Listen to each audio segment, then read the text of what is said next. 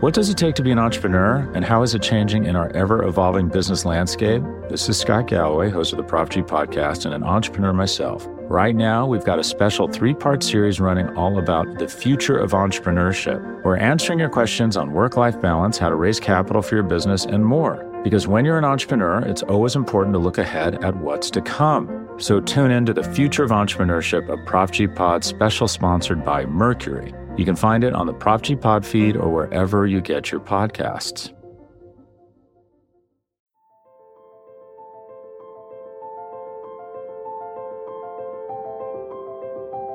Michael Kist. You caught me not listening again? Benjamin Solak. You never listen! It's the Kist and Solak Show, presented by SB Nation and Bleeding Green Nation.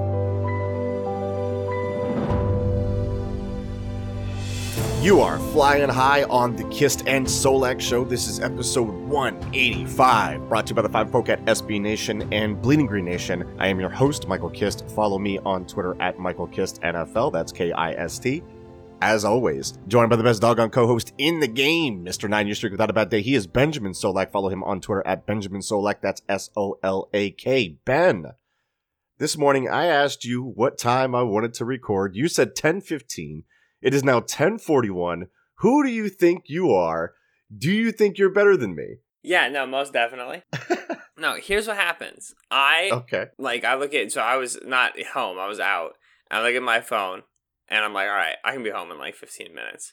I get in the car, and I get driving, and I go, you know what I really want is coffee. And then I stop and I get coffee, and I go, okay, I have to make sure I tell Mike. And then I open my phone, I start doing something else, and I forget. Yeah. And then like by like 10:24, I get home and I'm like, yes. I schedule my day the night before, and then I make like one small decision in the morning that's not according to the schedule, and everything falls apart. Right. And I can't handle it. It's not good. So I apologize. No, it's fine. It only happens every time, you know. Moral of the story is yes. It's all just me trying to communicate to you that my time is more important to me than your time is. That's what I'm receiving. Main takeaway. That's what I'm getting on my end. I apologize, Mike. I'm sorry. It's all good.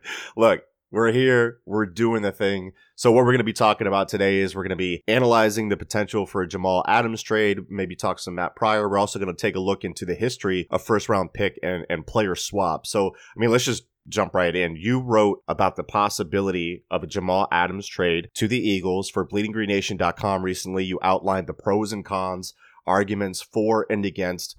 Obviously, the Eagles are looking for a Jenkins role type guy, and as we've talked about extensively on this show before, we don't believe that guy is on the roster. Jenkins lined up everywhere for the Eagles, was effective everywhere, one of the best mental processors, getting guys lined up before the snap. Nobody on the roster has proven that type of effective versatility.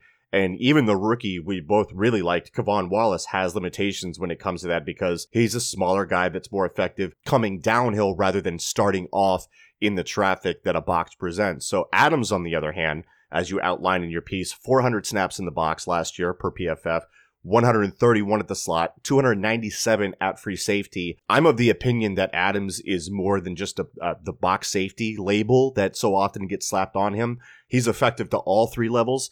He's just incredibly effective when he's in the box and pops when he's in run support or coming on a blitz. And one example of that, and this was tweeted out today by friend of the show, Brett Coleman, quote, "The Jets defense as a unit led the NFL by a lot in tackles for loss against the run. They had 80 of them, and their tackle for loss percentage was 19.2%.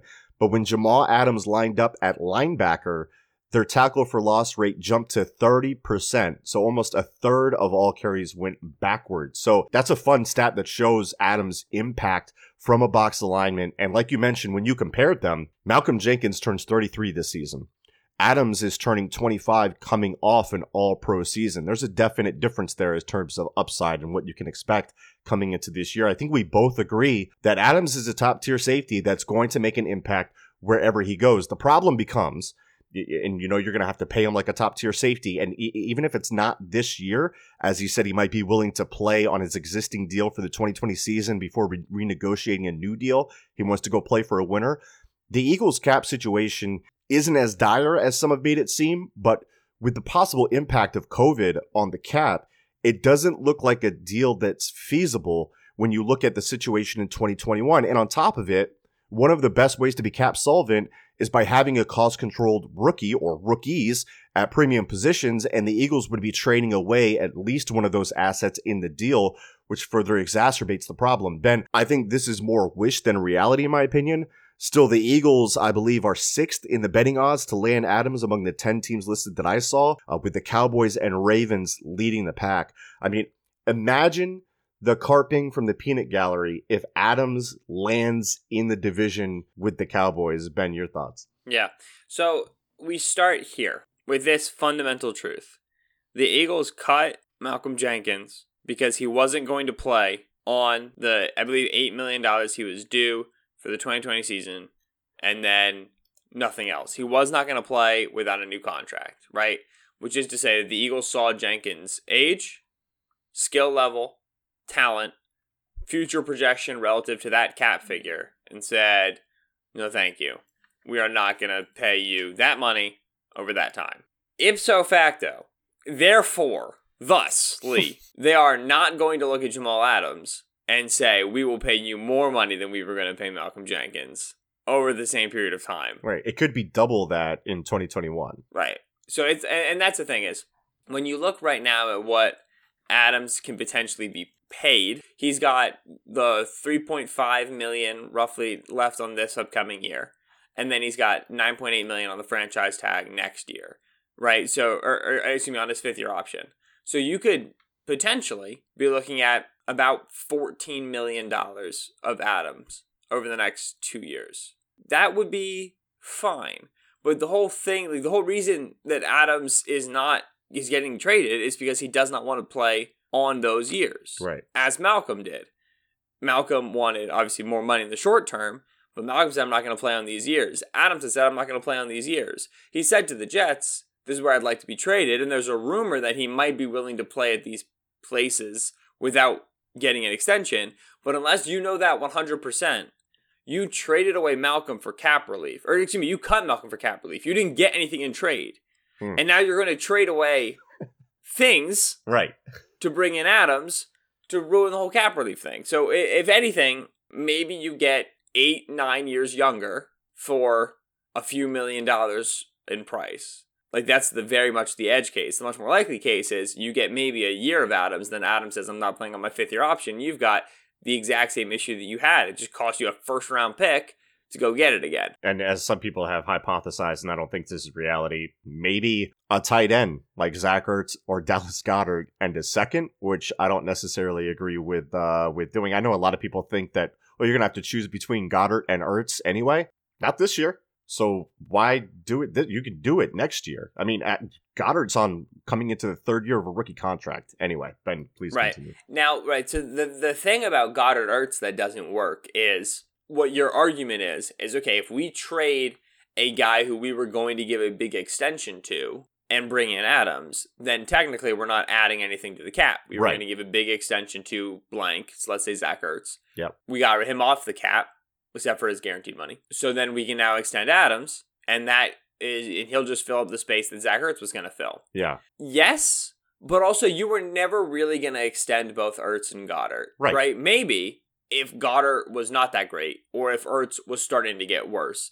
But they're both good. If you're going to extend Ertz, I don't think you're signing Goddard to a big deal. If you're signing Goddard to a big deal, I don't think you're extending Ertz. Right. Ertz's contract expires in 2021. That's when Goddard's deal expires. So you have them for the next 2 seasons, right? Ertz, you're probably going to have to restructure that deal to get some cap relief in the short term. The classic Howie restructure, which he's already done on Ertz's contract once before, where he'll take future money, he'll guarantee it, and that'll allow him to prorate it over multiple years to alleviate the single-year cap hit across multiple seasons. Depending on the recourse the league takes with the 2021 and 2022 cap ceilings, which, as a quick aside, if the league makes not the amount of money they expected to make in 2020, which they will not because of COVID, because there will not be fans of games, because there will not be the same number of games, so on and so forth, then the league will have to somehow adjust future cap years to reflect the decrease in revenue. This is something that all teams are aware of, privy to, and nobody really knows what the solution is going to be. But for no team does it matter more than the Philadelphia Eagles, who are currently $50 million under the 2021 cap. And I believe are only $30 million above the 2022 cap. Yeah. Which is the lowest, or second lowest in 2022, and then the lowest by 2024. And by under, you're saying in the red, by over, you're saying in the black, yeah. In the black. Moral of the story, the Eagles are the second worst team on the cap, at best, in each of the next 5 seasons. So, that's with cap projections of regular revenue. And as we know in this podcast, and Eagle fans know, future year cap with Howie Roseman is a little bit of a myth, right? Yeah. He's always going to, there's space to be generated. Right now, the Eagles are $50 million in trouble for 2021 in the red, but they have $24 million in cap space that they're hoping to roll over from 2020. That cuts your problem in half. When they move on from Alshon, when they move on from Deshaun, right? They're able to grab some cap space there as well. Restructure Fletcher Cox, restructure Carson Wentz, and all of a sudden Malik Jackson can go because Hargrave's here. Like all these different things that they can move money around for sure. So it's not as dire, but as you're mentioning, it's still bad. Yeah, so there's always a plan. It's not like the Eagles already had their pants around their ankles, and now because of the cap space, their pants are like through the floor, right? It's just to say that every team's going to have to deal with a very unpredictable cap situation for the next couple of seasons at least. And the Eagles were already in the stickiest situation with the cap in the first place. So, cool. Trade Ertz and the second for Jamal Adams. You get some cap relief, but you're also still going to be in cap trouble like everybody's going to be. There's funny the moral money. of the story is, one, nobody wants to add a big contract like Adams, especially because there's a good chance that Adams will deny playing, if not this season, the next season, unless he gets the extension. Two, the Eagles specifically are in a tough cap situation with that because the guy they would be trading for Adams to replace, Malcolm, the whole reason they let him walk was for cap relief, right? Yeah. Like, Malcolm was the man. There was nothing wrong with Malcolm. Malcolm was an incredible player who never missed a snap, who was the leader of the defense, was a huge community leader, and he's my dad, and I love him to death. So, there's no way the Eagles can do this now. The Eagles should absolutely do this. It's Jamal Adams, right? And that's what it comes down to. Is like, once you get past all of these insurmountable barriers, and yes, I know what I just said, once you get over these unscalable hills, Jamal Adams is perfect, and I want him on my football team. Right. He is the closest analogy. He is younger Malcolm, like in terms of what he was asked to do last year relative to what Malcolm did last year. He is Malcolm back at full athletic ability, which, as we talked about, like Jenkins was still extremely good, but Jenkins was getting older. And his athleticism meant he was a little less effective in coverage. Adams is not that problem. Adams is a great athlete. And when we talk about the term box safety always makes me laugh because I view box safety the same way I view the term like system quarterback. Right. You ask 10 people what box safety means, you're going to get 10 different answers. Yeah. Right? What a box safety, right? For Adams to play in the Greg Williams defense and to take the amount of snaps he did at the variety of places he did, to me, is very analogous to Malcolm playing in the Jim Schwartz defense and taking the amount of snaps he did in the amount of places that he did. Because both of them, it's not like in every game they took 20% of their snaps at free and 40% of their snaps at linebacker and 30% of their snaps at slot corner. No, one game they were like a linebacker. Next game they were like the free safety. And the next game they were like the slot corner. They just solve problems for defensive coordinators who do not want to change their scheme at all, right? Yeah. Greg Williams is Mr. like 20 yards back, free safety. So Jamal Adams had the entire like intermediate hole to cover by himself from a linebacker or lineman and was able to do so successfessly, right? Jamal Adams was like the solution to tight ends for the New York Jets. Right. There's nobody else. Name a Jets linebacker after C.J. Mosley got injured. You can't. And like same thing for the Eagles, right? They didn't have anybody. Neville Hewitt, because he got dominated by Brandon Brooks on like a half dozen reps. 46. His numbers in the 40s doesn't even count. It's like Nate Gary, whatever. You know what I mean? Right. It's like the similarities like even go to the fact that they had to deal with like terrible linebacking cores and try to make them look good, and they were hugely valuable against the run because of their vision and the way that they could key despite being a secondary player. Adams is to me, of all the teams that could trade for him, Philadelphia is the absolute number one best scheme and situation fit on the field and the absolute worst situation fit on the cap. Right. And that's frustrating and sad. But it is a fun thing to talk about in the hypothetical because he's a really good football player. Yeah, like you said, if you can get Adams across the Alps and get him on the field, then yeah, you're absolutely excited to have him. But you're still, tugging at your collar when you look at the cap situation. And this is a cap situation that isn't surprising to anyone. We've been talking about it for years now as 2021, 2022 being the years where it gets super tight. And now COVID has just made that absolutely worse, and the cost for Adams is extremely prohibitive. And when we come back from break, we're going to kind of attack this discussion from a different angle. We're going to take a look at first round player swaps and what it means for the cap, a continuation of that discussion as well. That's coming up next here on the Kist and Solak Show. BLG just tweeted out the links for the day. Mm-hmm. Nate Gary among Eagles' top contract extension candidates. Oh, that's so gross. 4 players who could sign contract extensions in 2020 by Mike Kay. You got Derek Barnett, Cam Johnston, Nate Gary, and Duke Riley. They extend Barnett before he does anything? And Gary? Are you kidding me? I prefer a rebuild at that point. Much like Barnett, signing Gary before he breaks out is important. My G, if they've started for 2 seasons, they ain't breaking out. Is it important? Yeah, where's Sidney Jones? We got to sign Sidney Jones before he breaks out. You kidding me? We might as well include that in the show. We're going to go to break now. What does it take to be an entrepreneur, and how is it changing in our ever-evolving business landscape? This is Scott Galloway, host of the Prop G podcast and an entrepreneur myself. Right now, we've got a special 3-part series running all about the future of entrepreneurship. We're answering your questions on work-life balance, how to raise capital for your business, and more. Because when you're an entrepreneur, it's always important to look ahead at what's to come. So tune in to the Future of Entrepreneurship, a Prop G pod special sponsored by Mercury. You can find it on the Prop G Pod feed or wherever you get your podcasts. Support for this show comes from Sylvan Learning. As a parent, you want your child to have every opportunity. But giving them the tools they need to tackle every challenge, that takes a team. Now more than ever, educational support tailored exactly to what your child needs can make all the difference. That's why parents have trusted Sylvan Learning for 45 years as the ultimate teammate in their child's educational journey, instilling in them a love for learning and a passion for reaching the next level. And Sylvan's Insight Assessment can identify gaps in learning and areas that could be of concern for your child.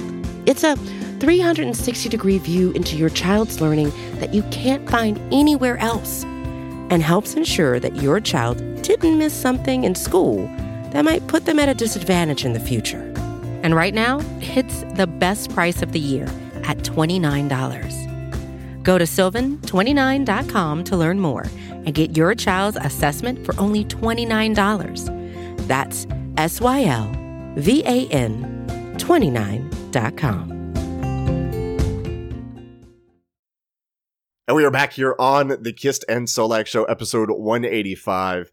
Brought to you by BGN, SB Nation. Michael Kist here with Benjamin Solak. We were talking about the potential trade for Jamal Adams, just throwing out some different scenarios. And look, let's kind of attack it this way. Assuming the cost for Jamal Adams is a first rounder and just a first rounder. Marcus Mosher recently put out a chart with all the first round player swap trades in the last decade. And he was making the case, which was weird to me, that most of the time the team trading away the pick for the player won the trade. But that's not really what the chart said to me. So there have been 17 of these trades from 2011 to 2020. One thing that jumped out right away is there were 4 of those trades in 2019, more than any other year. And there's already been 2 from this offseason, which include the Colts trading for DeForest Buckner and the Bills trading for Stephon Diggs. So there's an uptick in these types of deals, trades lately, but we really have no way of knowing if those trades specifically are winners long-term yet. So I've thrown those out. That leaves you with 11 trades from which to form your opinion. It's a small sample. 2 of them are 1 year of Brandon Cooks, right? So yeah, if I'm the Saints, I would much rather have tackle Ryan Ramczyk for his career than 1 year of Brandon Cooks. So that's easy. It's 2-0. The Khalil Mack trade is a weird one because the Bears didn't win a playoff game and now they're in cap hell, and with a lack of draft assets making their problem worse, they couldn't really identify and fix the quarterback position. So That's not Mac's fault at all. He's still an elite player, and he probably ends up more valuable than Josh Jacobs and Damon Arnett, who Oakland took with those picks. But even that W comes with its own underlying issues, which is kind of the cap issues we were talking about before. Let's make it 2-2 with Amari Cooper. The pick made was Jonathan Abram. I really don't see a universe where the Cowboys didn't win that specific trade. I'll take Derek Barnett over Sam Bradford. We all remember that trade. Seattle wins in the trade of Jimmy Graham over the Saints pick linebacker Stephon Anthony, even though they only had Graham for 2 years, only one of them being productive. Anthony has been on and off the field, so you're at 3-3 now. Nobody won the Johnny Manziel, Trent Richardson trade in terms of process, though. I'm taking a swing in the first round before I'm keeping Richardson and paying a running back for another year if I had the option. Still, let's say that's a push. Back in 2013, the Jets traded Darrelle Revis to the Bucs, who was misused there and done after 1 year. The Jets used that pick to draft Sheldon Richardson, the interior defensive lineman, who gave them 4 years at a discount, and then they recouped a second rounder to trade him to Seattle along with the wide receiver. So he was defensive rookie of the year that year as well, wasn't he? Right, yeah, he crushed it. So the Jets obviously won that one, taking the pick. So you look at another one, Percy Harvin or Xavier Rhodes in 2013. I mean, give me Rhodes all day. That's not even a debate. Now you're at 5-3 in favor of the draft pick over the veteran.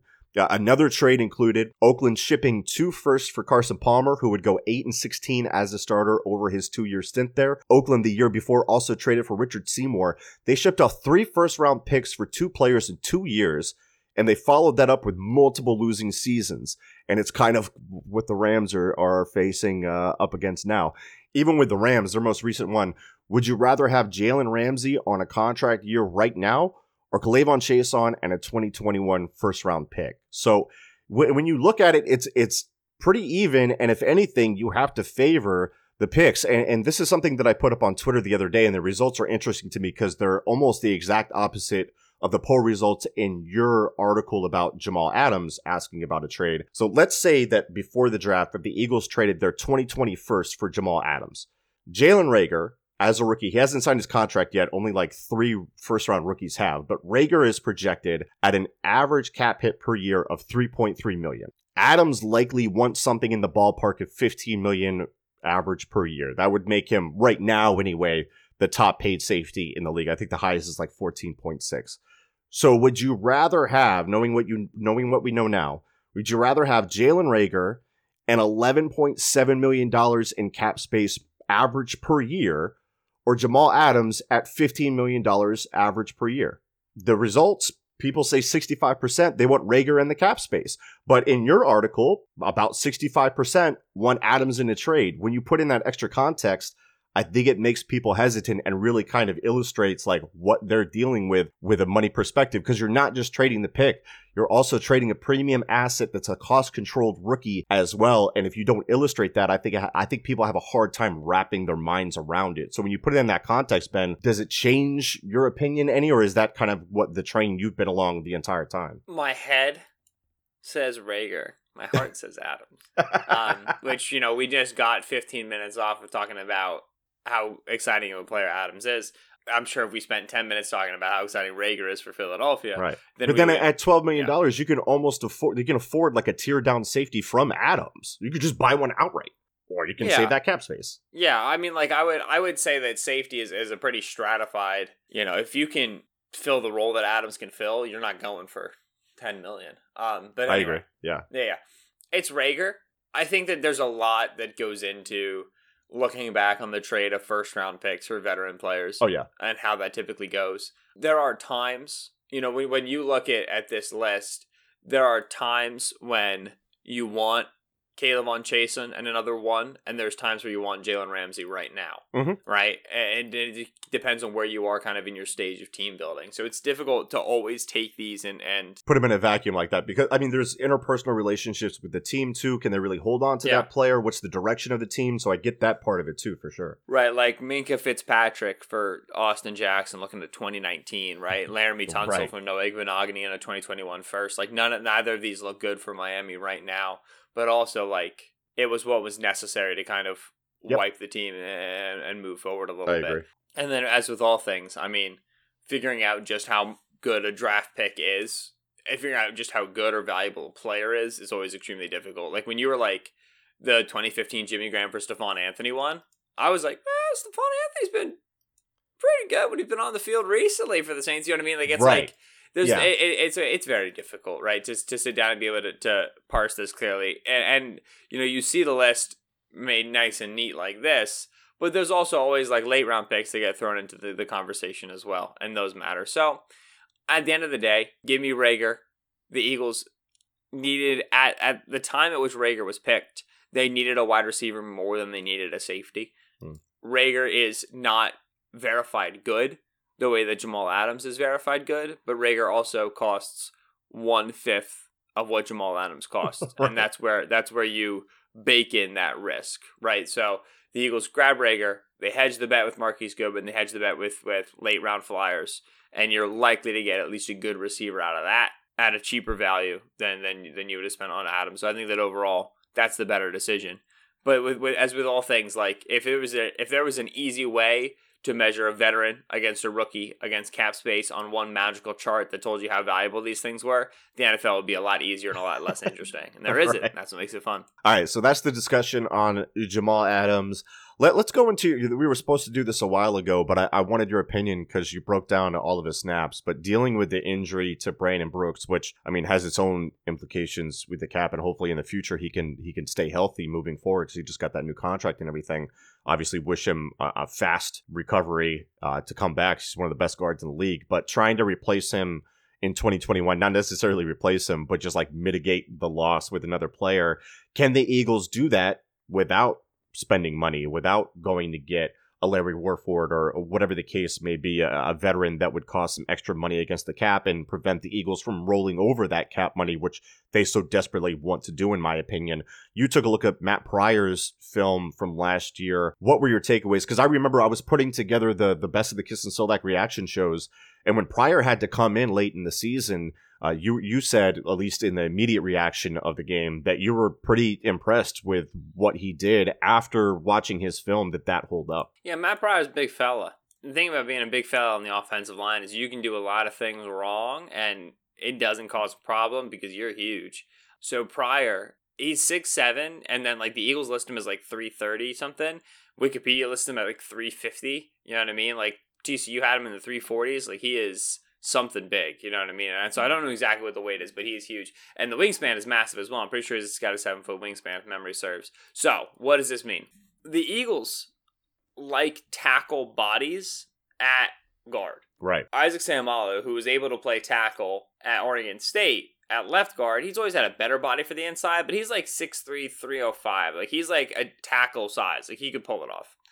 Brooks has always been a tackle body. Brooks is like 6'5", 320s, right? Big V, who very frequently bumped into guard for the Eagles, was their first guy off the bench as a guard or as a tackle. He was 6'5", 320s. Matt Pryor, he played guard at TCU. He bumped out to tackle for them after there was injury. The Eagles drafted him as a guard tackle guy and pretty quickly made it clear that they spend the most of their time putting him at guard. 6'7", 335. So the Eagles like to have that big body at guard. Why? One, it lets them just mow people off the line of scrimmage on double teams, right? And some of the best stuff that you see from Philadelphia is a concept we've talked about before, their same side zone run, where you have Lane Johnson and Brandon Brooks double 3 technique and work up to the mic, and it looks a lot like duo, but they don't really sit on the double team, and they run it out of 12 personnel, and they have Goddard and Ertz both on the running back on the strong side, and they double the end and work up to the Sam, and the back takes that step to the inside and then ends up working back outside and he cuts up field. And it's I don't know what to call it. I've talked with like offensive line guys about it. I've talked with running game guys about it and be like, is there a name for this? And they're like, nah, it's just kind of like how they're running their inside zone. So I don't know if it's just the way they like to block it or if there's a specific name for the concept or whatever. But moral of the story is when you have Brooks and Lane next to each other, you're able to really displace that strong side 3 tech and carry him up to the second level because you're dealing with an amount of power on that double team that a lot of teams can't match. Lane is one of the most powerful offensive tackles in the league. Brooks is one of the most powerful offensive guards in the league. You lose Brooks, you're able to put in Vitae or Pryor. You lose Lane, you're able to put in Vitae or Pryor. When Vitae and Pryor played next to each other for that Seahawks game in the playoffs, right? They played next to each other at the end of the Seahawks game in Week 11. The Eagles, you saw just, listen, we can't ask these guys to pull. We can't ask these guys to climb. Screens. We're not doing well for Philadelphia on that side, but if they can do anything, they can double team and work up to the second level because these guys are hosses. So number one, Pryor allows you to execute at least a decent part of your running game because of his ability to displace people. He's a bulldozer, right? And he works well in double teams. Did a good job with Vitae. Did a good job there. So you have that. Pass protection wise, he's fine on an island, which is to say that Pryor's got great grip strength, good hand usage. His sets and his footwork are getting better. And he's really able to set quickly on a 45-degree or on a jump set and set shallow to a rusher and instigate contact, be the aggressor early in the rep. And when you're talking about an interior blocker, when you're able to instigate that contact early in the rep, you're really lengthening the distance between you and the quarterback, right? If you drop into that 45-degree set, you bring contact on a yard, 2 yards by line of scrimmage. Well, just think about how much closer you are to the 3-step drop of a shotgun quarterback versus if you just hard jump set right to the 3-tech, which is what Pryor likes to do. So Pryor lands hands, gets his feet in the ground, generates contact, and then he's further away from Wentz. And what this means is that even if he gets beat to a half man, a guy gets to the inside of him, Pryor has a long runway to turn his hips, get his momentum going, and take that guy and steer him beyond Wentz. Or if he gets bull rushed, he has a long runway to reset his feet, drop his anchor, and stymie the bull rush. You see examples of both of that on film. He gets beat to the inside or the outside, or he gets a rush up the middle, and he's able to use that long runway to account for the fact that he's not the most nimble dude in the world, not the most flexible dude in the world, and withstand the rush. He does a really good job killing bull rushes. That's where he's at his strongest. Yeah. The issue with this in pass protection, the sensation of levels along the offensive line, and how defensive lines can take advantage of that. When Pryor hard sets, when he jump sets, when he sets very aggressive, very early, he brings his momentum forward, he's putting himself at a different level, 1 yard behind the line of scrimmage, than the offensive tackle perhaps is, who, like if this is Lane loves to deep set, right? So Lane will set 4 or 5 yards back. Vitae, who just panics a little bit, will set a little bit too deep, and he'll open his hips too far. Now what you've done is you've created a weakness in the B gap. The tackle is responsible for relating to the guard. The guard's responsible for relating to the center. It's a bit of a two-way street there. It's not to say it's just Pryor's fault and he's in the wrong spot.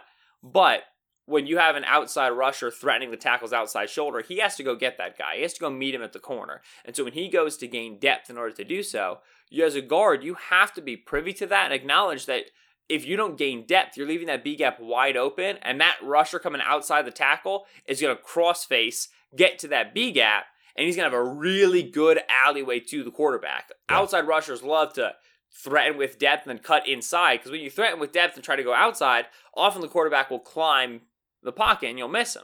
Well, if you can threaten deep and then cut back inside that B gap, guess who's right there for you and nowhere to go. And you've got the stunts aspect to it too. You have to maintain those levels to be able to pass off stunts, and that's something we saw was an issue early on with Isaac Seumalo and Jason Peters.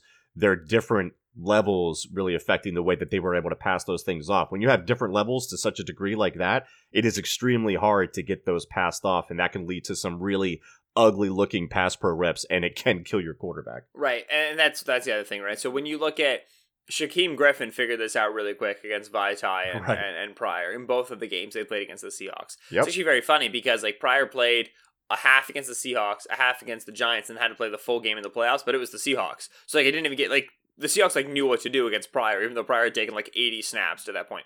But Pryor and Vitae on the right side, Shaquem Griffin, who's faster than 3 Vitaes combined, would just threaten outside shoulder and then plant that outside foot and literally just juke, just hop into that B gap, because Pryor was very frequently suckered upfield by a slow rushing defensive tackle whose only job it was to hold Pryor upfield so that Griffin could get inside that B gap. Yeah. So with Pryor, you have, because of his limited quickness, because of his good hand strength, it is best for him in pass protection to do a hard set.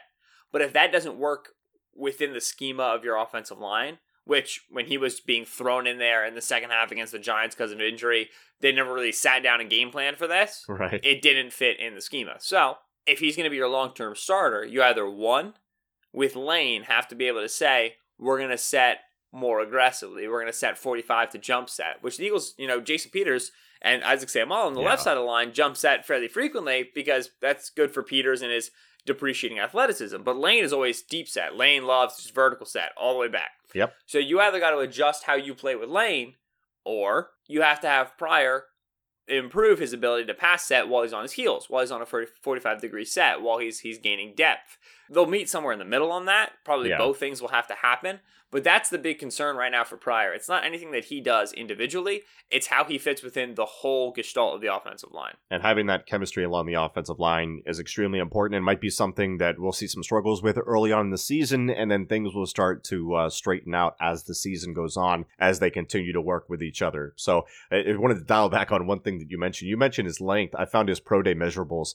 35.5-inch arms for Matt Pryor. That would have been top 5 among the offensive linemen in the draft this year. That's wild, dude. I didn't know he was that long. Oh, yeah. No. When you watch Pryor film, the first time you catch him at extension, you're like, oh, my. Like, hot diggity. Like, what? And then you watch a couple more reps, and you're like, oh! And then I looked it up, and I was like, yeah, this guy's humongous. All right. And he has vines. He's got mitts on the end of vines, dude. That's a nice physical profile to work with. We'll see how it works out. Would you recommend starting Pryor instead of trying to attack a free agent, a veteran free agent, like I kind of alluded to before?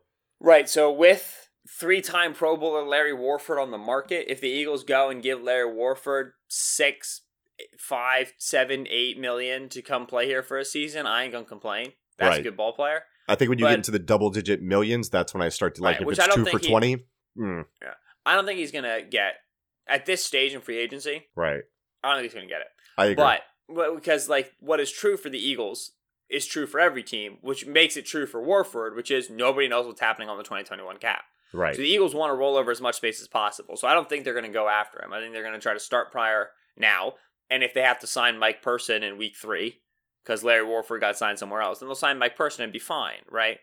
But my guess is gonna be that they try to stick with Pryor and save the money, and I think they'll be okay doing so. Will it be great? No. But if Pryor is the 5th worst guy in your offensive line is better than a couple offensive lines in the league. You know what I mean? So it's not like the Eagles are going to go from first to worst in terms of offensive line play. They'll be okay. Ben. All right, that is going to do it for this edition of the Kist and Solak show. We were supposed to do prop bets for the NFL. We talked about that last time. Jimmy, can you believe Jimmy Kempski and BLG, those dogs? They did Eagles over-unders already. They stole the idea right from under our noses. Yeah, but they didn't do it as well, so it's okay.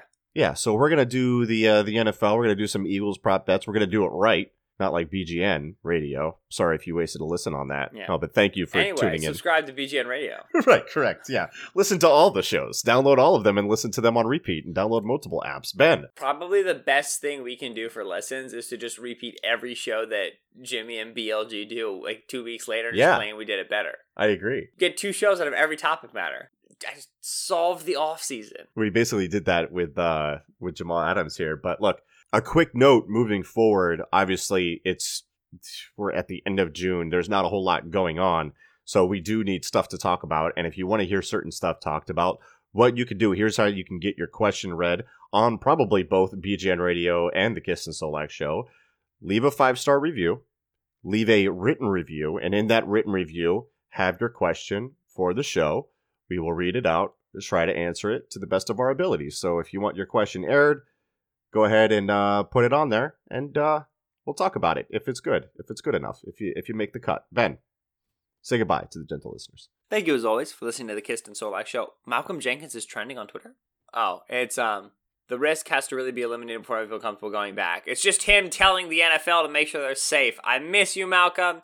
CNN contributor. He's my hero. Thank you, as always, for listening to the Kist and Solak show here on BGN Radio. We do appreciate you swinging by. As Mike said, off-season. So Jamal Adams, Matt Pryor, a hodgepodge of topics on this show, a hodgepodge of topics on the next show. But if you have anything you'd like for us to talk about, any questions you'd like to answer, You can get those over to us by leaving a 5-star rating in the iTunes reviews. Of course, we are available wherever you catch any of your podcasts and all the BGN radio shows, including Gouton and Kemsky, Stolness, Clancy, etc. are all available if you subscribe to the feed. You'll get notified whenever a new episode is up. He's been Michael Kist on Twitter, at Michael Kist NFL, that's Kist. I've been Benjamin Solak on Twitter, at Benjamin Solak, that's Solak. We will catch you after the next interesting thing happens or a period of time in which we haven't done a podcast. That is correct. We all we got. We all we need. Fly, Eagles, fly.